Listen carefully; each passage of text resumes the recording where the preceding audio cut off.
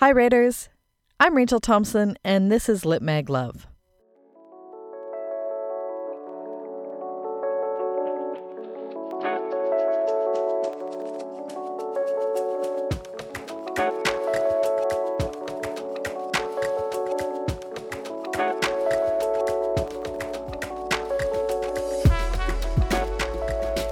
In each episode of the Lit Mag Love podcast, I have real conversations with literary magazine editors about their writing lives and the editorial choices they make for their journals. My aim is to help you, lovely writer, discover new journals and understand what goes into the decision to accept or decline your submissions to Lit Mags. Lit Mag Love is produced by Room Magazine and by my course, Lit Mag Love. In this episode, I talk with Robin Richardson. She's the founder of the Manola Review. We talk about how she overcame some early critiques of her writing by men, critiques that she internalized at the time. We also talked about getting men to listen and read. The Manola Review is named after the protagonist in The Taming of the Shrew, after all. And finally, we talk about taking control of your own narrative and turning your writing outward. Robin Richardson is the author of 3 collections of poetry, including Sit How You Want. She's editor-in-chief at Manola Review, and her work has appeared in Salon Poetry Magazine, the American Poetry Review, The Walrus, Hazlitt, and Tin House, among others. She holds an MFA in writing from Sarah Lawrence College and has won the Fortnight Poetry Prize in the UK, the John B. Santorini Award, the Joan T. Baldwin Award, and has been shortlisted for the CBC Walrus and ARC Poetry Prizes, among others. And her work has been adapted to song by acclaimed composer Andrew Stanniland through the Brooklyn Art Song Society. Welcome to Lit Mag Love, Robin. Thank you so much. I'm thrilled to have you here, and I'd like to start with you. I'd like to find out authors' origin stories. So can you tell me a bit about how you became a writer? That starts pretty far back. It's funny, I was just talking to someone about that today. I would say grade 2 was when I realized that writing was the only thing I was interested in and the only thing I wanted to do, which was ironic because I failed grade 2. I wasn't able to read. I repeated grade 2, and then I was put into a special school and diagnosed with a very severe dyslexia. So I actually couldn't read or write until 8th grade. But the whole time I was voraciously writing things no one could read or understand, making up stories and poems. So it was a passion of mine, but it was also pretty fraught because I wasn't sure if I would ever be able to do it. So I think which lends a lot more value to what I was able to accomplish and what I'm doing now, because I really worked for it. But yeah, there was never a second option. This was what I was working to from the beginning, and I never really had a backup plan. I was like, I'll be a starving artist or I'll be an okay artist, but I'm going to be an artist, a writer. Oh, such strength in grade 2 to be able to say, okay, this isn't working out, or people are telling me this isn't working well for me, but I'm just going to do it. It's all I cared about. It's, I had so much joy in stories, and the idea of writing was the only thing that made me happy about the future. So. And did you know other writers at the time? Had you had any examples in your life? No, not at all. My father was a furniture salesman, and my mother was a lawyer. I guess she'd been appointed a judge at that point, but she read a lot. I definitely had books in the house, and she read to me. But no, there are no other writers in the family. I wasn't exposed to it at all. I can't say where it came from, except every time someone opened a book for me, I was so excited. Yeah, early reading is so important. That's fascinating on a personal note for me, because my father was also a judge who was a lawyer who became a judge. So I feel like we should have another conversation about being judges' kids and what that meant. Yeah. It's a thing. Do you remember the first bit of feedback you had on your writing, and what was that like? And I guess maybe barring the years that it took to learn to read and write in 8th grade, but the feedback on your creative writing, on the creative side of it. After that, yeah. Well, so obviously in the beginning it was I don't know what these words mean. You can't spell. But I think I had a very inspiring teacher actually in high school. I think it was 11th grade. I think 9th and 10th, I was like, I'm going to be a writer. And I wrote things and they were kind of terrible and nobody cared. But something happened in the 11th grade. The teacher, I don't know, she was a great creative writing teacher, and she gave us great prompts. And that's kind of where I started to be acknowledged as the kind of writer I supposed I was. Some original content came out, and it was all really positive feedback. I think I was nominated for some little high school awards. And of course, that sort of thing's really encouraging, because up until that point, it had all been discouraging, and me in my head going, well, someday. And that was the beginning of the good feedback. And it really only did get better after that. Nice. I want to ask you about things getting better, although you've talked a lot in some of the interviews I read to prepare for this about the men in our field that mocked elements that they saw as feminine in writing and sentimental and self-indulgent, and that you even gave up attempting to write a novel for almost a decade due to the pressing opinion of the men around you. I'm wondering, do you still encounter these attitudes, or do you sometimes find that they're still kind of rearing their head in an internal sense? Yeah. That's an interesting question. So that has a lot to do with the sorts of relationships I was choosing at that point as well. So I'll say first that it's not as prevalent now. But when I was in my early 20s, I entered a relationship with a man who also fancied himself a writer and was very, very critical of my work. So there was that early feedback that was positive from the female teacher. And then this man, there were things I showed him that he would just sort of throw across the room and go, I don't know why you would waste my time with this. And I always saw writing as a process, and I teach it as a process. So if you come to me with something that's sort of struggling, it's a matter of finding out how to breathe life into it, how to bring it to its feet, and where to move forward. It's always a process. But he really shut it down as like, you're born with talent or you're not, which I sort of associated with that patriarchal, young men who think like, I'm the next great thing, and it's not going to take me 30 years of work. It's just what I am. So he had that mentality, and that was damaging for me, because if he decided that what I had written was bad, that was the end for me. So I sort of wrote poetry on the side and every once in a while looked for his approval with the odd poem, and just kept working, but really not. And unfortunately, that relationship lasted about 7 years. That was rather damaging. But of course, afterwards, that's when I went to grad school, and just everything opened up for me. I was away from that influence, and I was around really supportive people, and I was starting to see my own value. And my first book had been accepted for publication by Paul Vermeersch for Insomniac. So I started to get that confidence back. But I will say the voice lingered for a very, very long time. His voice in particular, and a few others, but it was constantly critical. And there were so many moments where I thought, I should put myself on a limb. I should do this. And then I would hear him in my head going, you look like an idiot. And that took, I think, another 6 years to sort of get rid of that influence. Yeah, it's so damaging and also just so wrong about writing, really. Yeah. It's sort of like, I guess I'm wondering in hindsight, do you sometimes see how pathetic that point of view is, that there's just, you're born with talent? And it's so awful. And I think there are so many, and unfortunately I think it's something that does happen to men more often, because they believe that they should be sort of born and throw things out into the world and they'll be perfect. And if it's not perfect, if everyone doesn't bow down to the first thing they write, they think, oh, well, I failed. This isn't my calling. Or sometimes it's like they don't get me, but I'm a genius anyway, right? That's worse, and then they keep going without trying to improve, because of course they're just already brilliant. I know you're teaching writing now too, and so I'm wondering how you see mentoring happening within your writing communities now as compared to when you started writing, and maybe even aside from this toxic relationship. Mm-hmm. Yeah, it's so different. I will say I teach and mentor based on what I always wanted. I never really got what I wanted. I never really found the kind of mentors who gave me the feedback I was looking for and kind of could look at what I was doing and see the potential and give me recommendations as to how to move forward and how to get stronger and more honest. Everyone had their own little bit of feedback that they could offer. A lot of teachers and mentors, I think, felt that students wanted to be flattered in certain ways, maybe peppered with a little bit of criticism. So I definitely like to give a lot more constructive criticism and encouragement than I received. And I think in general, there's a much more positive, nurturing feeling out in the community. Like certainly when I go out in Toronto, I feel like the young writers are just, I'll meet with a young writer, she'll call me up for coffee or something, and she'll go, well, you're the 8th person I've met this month who's been willing to sort of help me out. That did not exist when I was starting out at all. Things are moving in a very good direction. You started the Minola Review in 2015, and you named it after Catherine Minola, the shrew in The Taming of the Shrew, who's, as you put it, arguably broken by men in an attempt, and you're attempting to resuscitate that stifled voice. Who is the Manola Review for? Well, it's for me.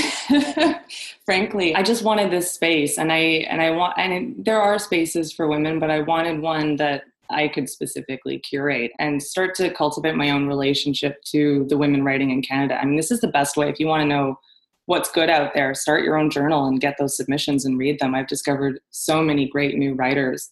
But, more broadly speaking, the focus is really on just having the freedom to say things that you felt maybe afraid to say, and to experiment a little bit, and to just know that you have your own space that's safe.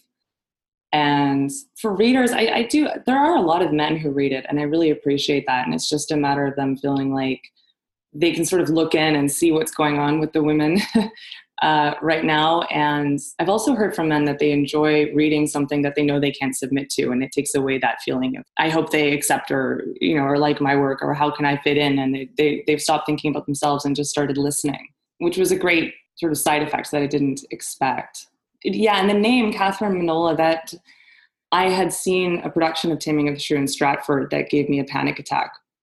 I mean, it was put on to be a comedy, and I couldn't divorce myself from the kind of tragedy and total trauma of what I was witnessing. And I just felt like I wish I could get to know Catherine more. And unfortunately, given her time and situation, I couldn't. And so, the Manola Review is meant to be breathing life into her, and sort of in this day and age now, what would it be like if she hadn't been in the circumstances she was in?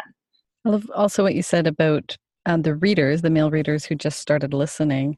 It's reminding me of something you said about feminism in literature, that it's being free to write without pandering to patriarchy, maybe even contributing to its downfall. And it seems to me that getting more men listening is actually going to contribute to that downfall. Yeah, I think so. I mean, you can't keep a structure like that in place when you recognize that the people you're suppressing are fully human. But we don't. I mean, so much of what we've read and watched is produced by men about men, and men keep going, I don't understand women. It's like, well, of course you don't. We haven't been telling you anything about ourselves at all until recently. But I think once you humanize by listening, you can no longer sort of suppress, not if you have a soul. And you talked also about people having the freedom to say things that maybe they felt afraid to say, the women who contribute to the Manola Review. And I'm wondering if you want to describe the unsympathetic voice, because I was reading something you wrote about that, and the one that is uncomfortably moving, and how do you know when you've hit on it when you are going through your submissions inbox? That's a tricky one, because I think a lot of people approach that thinking, well, if I just write something shocking and terrible, it'll be considered the unsympathetic voice. But that's not really it. And I think that gets misinterpreted by a lot of submitters to Manola Review. It's not about being unsympathetic towards the other. I mean, I think it's very easy to be critical of men or of people who you feel have sort of crossed you. But I think when it really gets interesting is when these writers turn the lens on themselves and look very, very closely at their own patterns and their own participation, and not at all in a victim blaming way, but just in this is the only person whose motives you have total access to is your own. So I really, really appreciate when I get submissions from people who have truthfully and authentically done some soul searching and understood their place in the construct and their way out, as opposed to sort of just pointing the finger and making a judgment or assessment of someone else or something else. I think we really do have to take control of our own narratives. And this is why when you sort of ask me about that negative feedback from that male influence and is it still there, I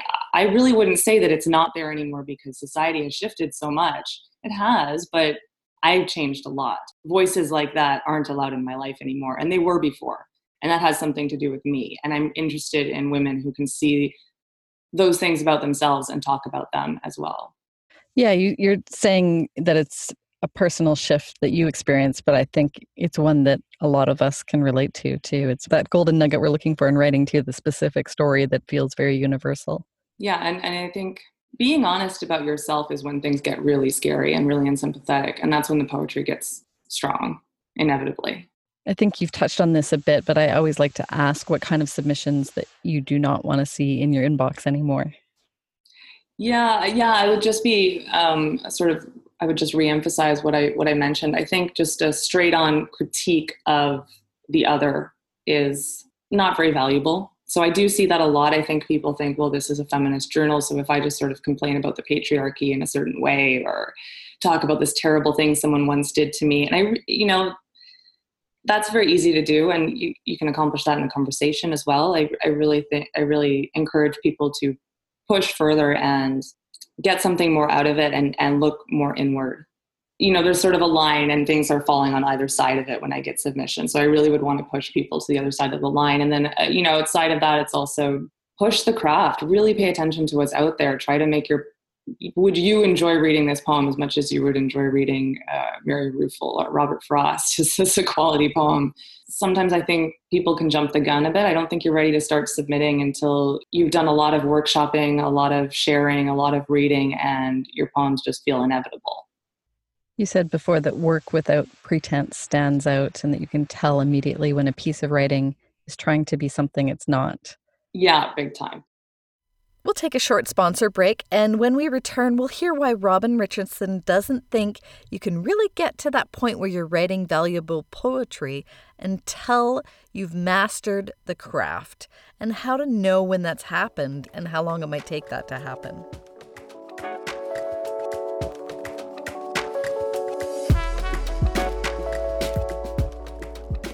Lit Mag Love is co-presented by Room Magazine, Literature, Art, and Feminism since 1975. Room currently has a subscription drive on to support our many amazing projects that include this podcast. There are so many cool things going on at Room, and you can check out what's happening at roommagazine.com, where you'll also save on subscription prices and help support our endeavors. Lit Mag Love is also co-presented by my course of the same name, Lit Mag Love. It's an online course to help you publish in journals.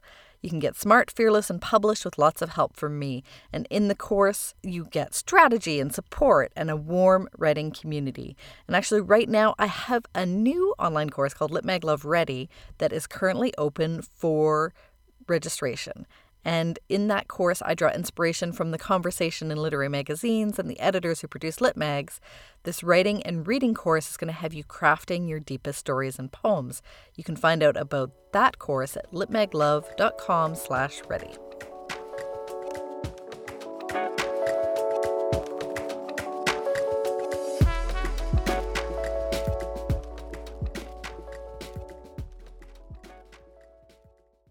So you've said before, too, if you want to catch my attention, write something from the gut, not from the intellect.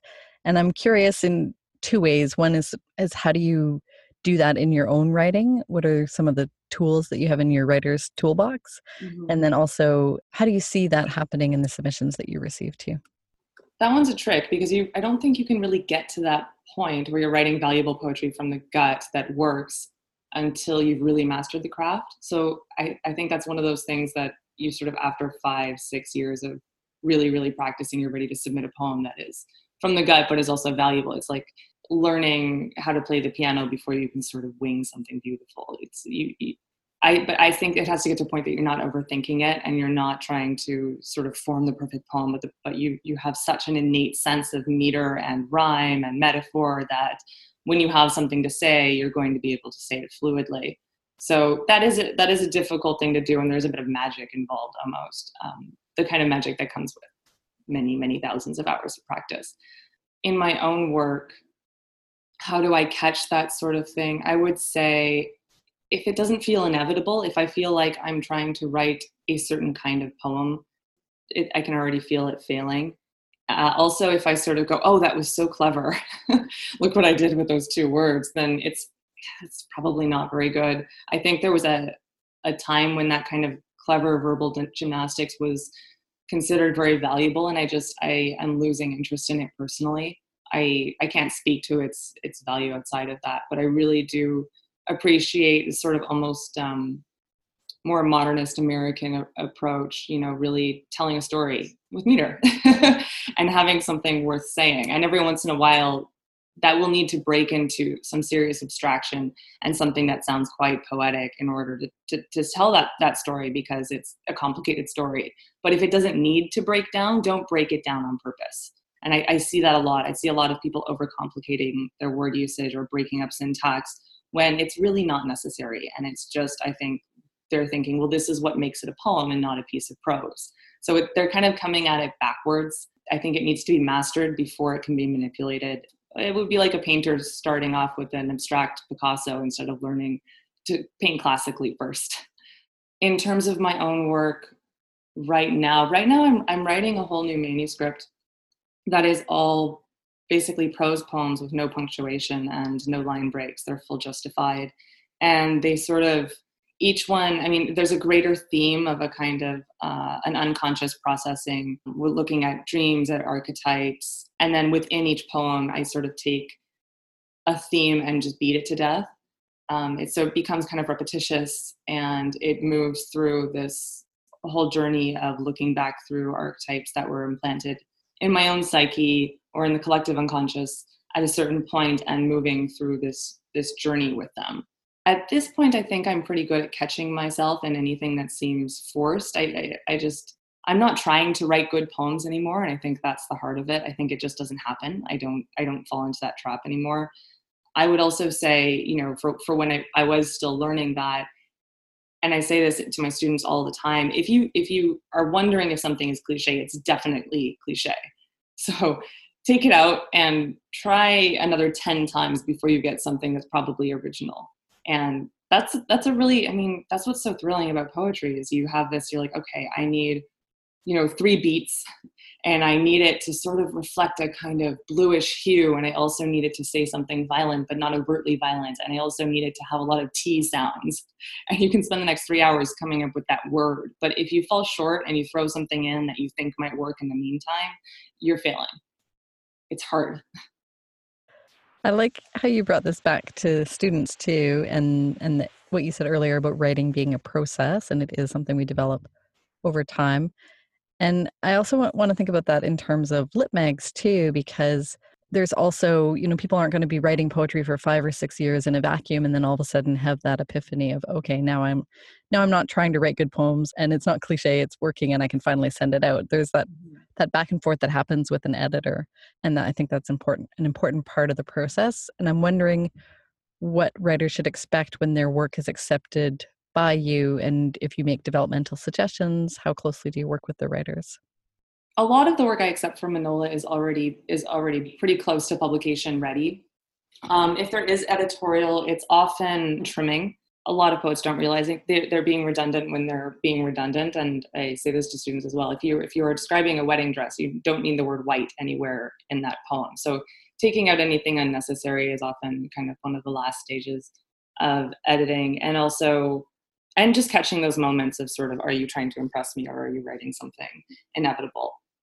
Before that, when it's a more involved, when I'm doing workshopping or editing someone's full manuscript or editing their submission to go out to other people, that's a lot earlier in the process and involves a lot more editorial. And what you would expect from that, or what you should expect from any mentor or editor, would be, that they take the time to really understand your language and your work and where the value in it is. There shouldn't be a kind of blanket, well, this is how I edit, this is what I'll tell you needs to be done. I think everyone's different and everyone needs slightly different guidance. So identifying the strengths and identifying the weaknesses and trying to understand what's the best next step. So it'll be different for every student, but a lot of the time it's sort of like, look, you get really strong when you're not talking directly about the thing that bothers you, but you're sort of talking about a movie whose theme might be somewhat similar, and you're getting very narrative and you're getting very, very redundant, and there's strength in that. And so let's explore that a little bit more. And then once we explore that, let's talk about refining it craft-wise and so on. So it changes from poet to poet, but I think you should feel like your editor knows what your potential is. I think that's the key. For sure. And how has editing the Manola Review informed your own writing? That's an interesting question. I don't know how much it has. I think it's informed my appreciation of women writing in North America primarily, but I don't know how much it's actually influenced what I'm doing myself, interestingly enough. Except to say, I certainly don't take for granted how much quality there is out there. There's so much good work and so versatile, but it's also so varied. So I don't see a lot of specific trends, and I don't see a lot of ways that it's sort of made me think, okay, there needs to be more or less of this. I think what I'm doing is so rooted in itself right now, at least, that I don't think I can answer that question in any honest way, saying, okay, well, the things I've edited have sort of pushed me in a specific direction. They've certainly changed me as an editor and as a mentor, just in terms of seeing what's out there and helping people understand what sort of conversation is happening. What I'm loving about that answer is seeing that arc too, where you went from, like, your personal arc is pretty inspiring, where you're so like you're saying, you're really grounded and rooted in the work that you're doing right now. Mhm. Whereas before there was more of that insecurity and you were concerned about what others thought about your work. Now it's like, yeah, I'm doing my own thing and I'm helping other people do their own thing too. That's Yeah, really yeah, I inspiring. would say there's definitely I've reached a point in my writing that there's work that still influences me to some degree, but I just at this point of there's a lot coming out, a lot has been uncovered, and right now at least until the next sort of transformative experience or big breakthrough, I think I have a lot to work with in a very specific way. So that's kind of not shifting very much right now for me, which is, yeah, like you said, it's good. I know what I'm doing. Can you describe any works that stand out as ones you felt really important that you published in Manila Review? Our first year was really, really powerful. I mean, it helps that the first year was the one where I could sort of go to everyone I knew and I liked and say, okay, give me work. I love Shannon Bramer's work. I think it's in issue 2 or 3, and she came out with her book with Book Hug about motherhood. And I thought and I'm seeing more and more, and I have some students who are writing that too. The ability to really honestly talk about motherhood, I think, is a new development, and it's very powerful and heartbreaking. So she was one that really stood out. T. Kara Madden, she recently released a book in the US. I forget who the publisher was. She gave me a short piece about being a youth in Florida and watching these adverts by this man I think he's on a yacht with a bunch of bikini women. And it's just like a very subtle way of showing that seed be planted in a kind of young female mind, and her ability to now go back and understand how her perception of herself as a woman developed at that time. Her book is called The Tribe of Fatherless Daughters, I believe.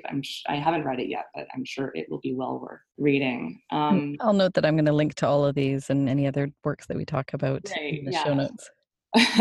Yeah, well, now I just want to sort of list off everyone I've published. Tell us more. It's exciting to hear.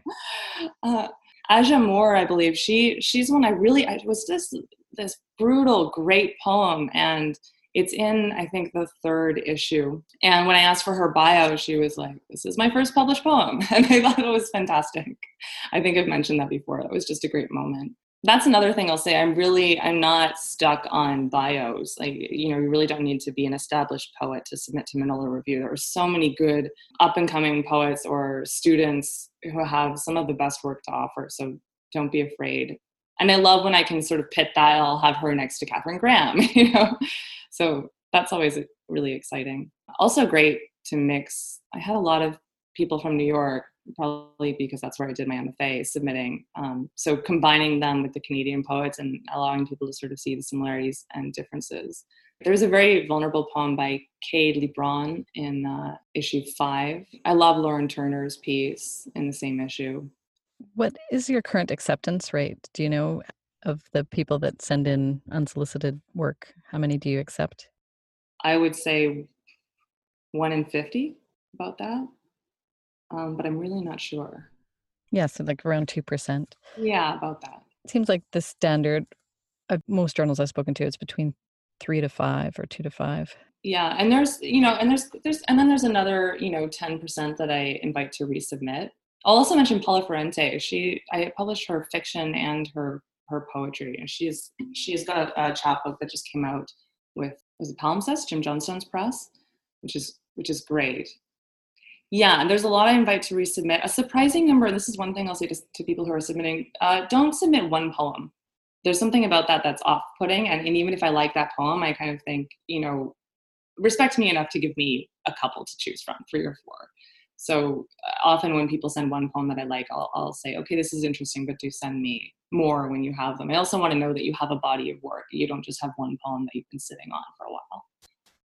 When you're looking at submissions, and I know you're focused on poetry now, though, are you looking for more experimental work, or is it kind of anything goes? Yeah, I would like to see more experimental work. I'm surprised that there's not that much of it.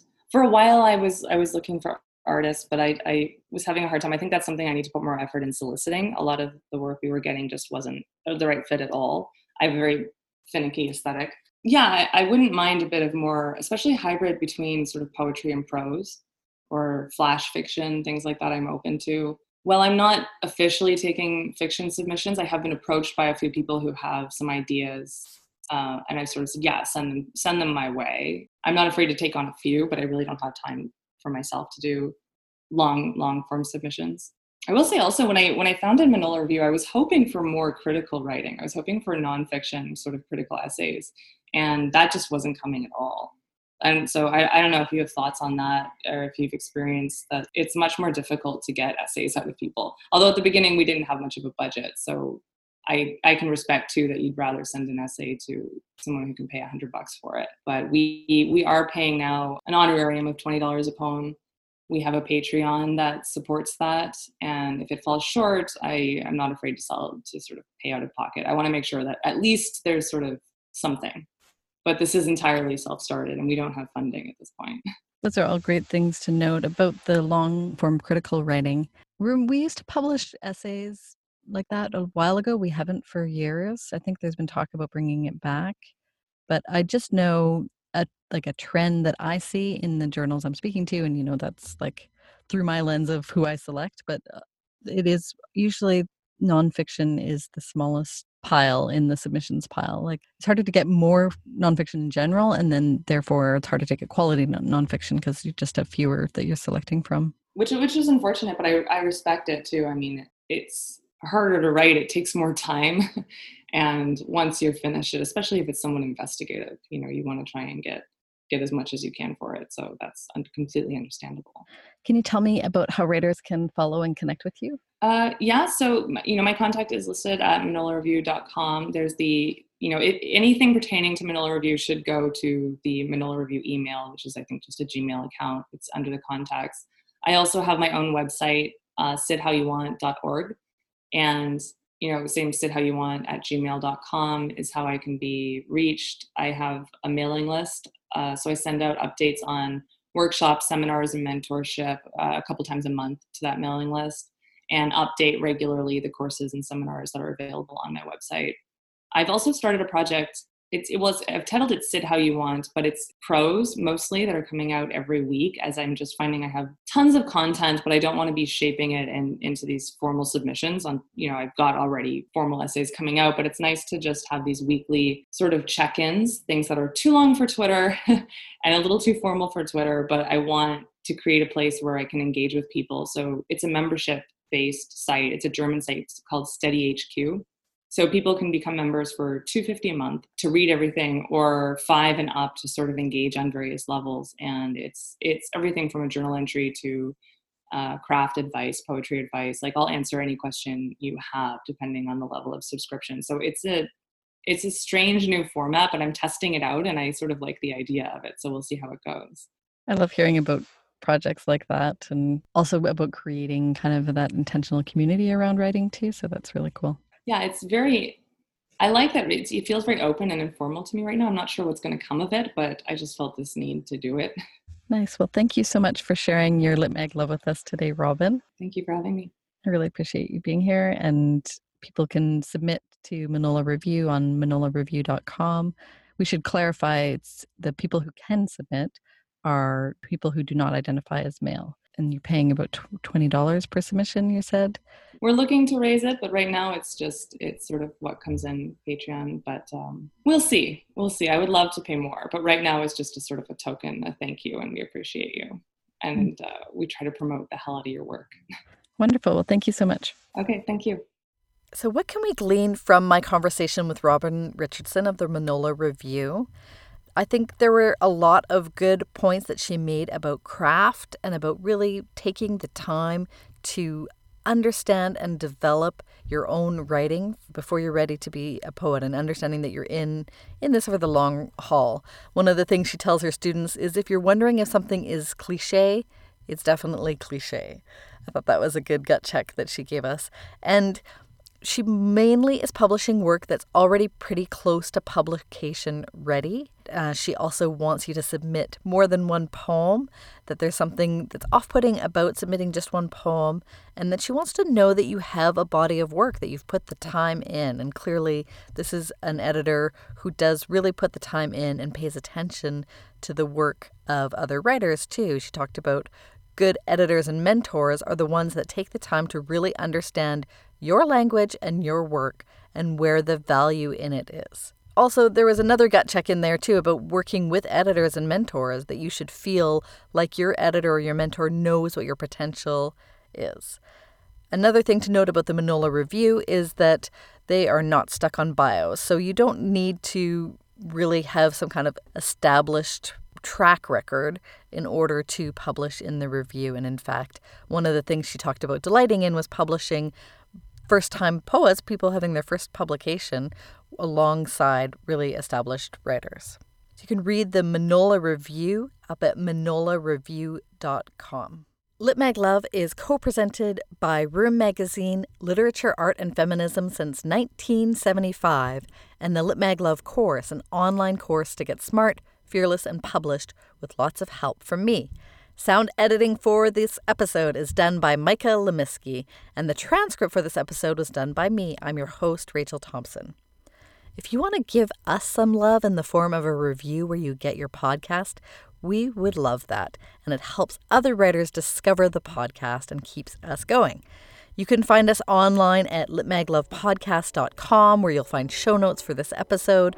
You can also find us on Twitter or Instagram or Facebook at litmaglove. Thanks for writing and reading literature, and thank you for listening to Lit Mag Love.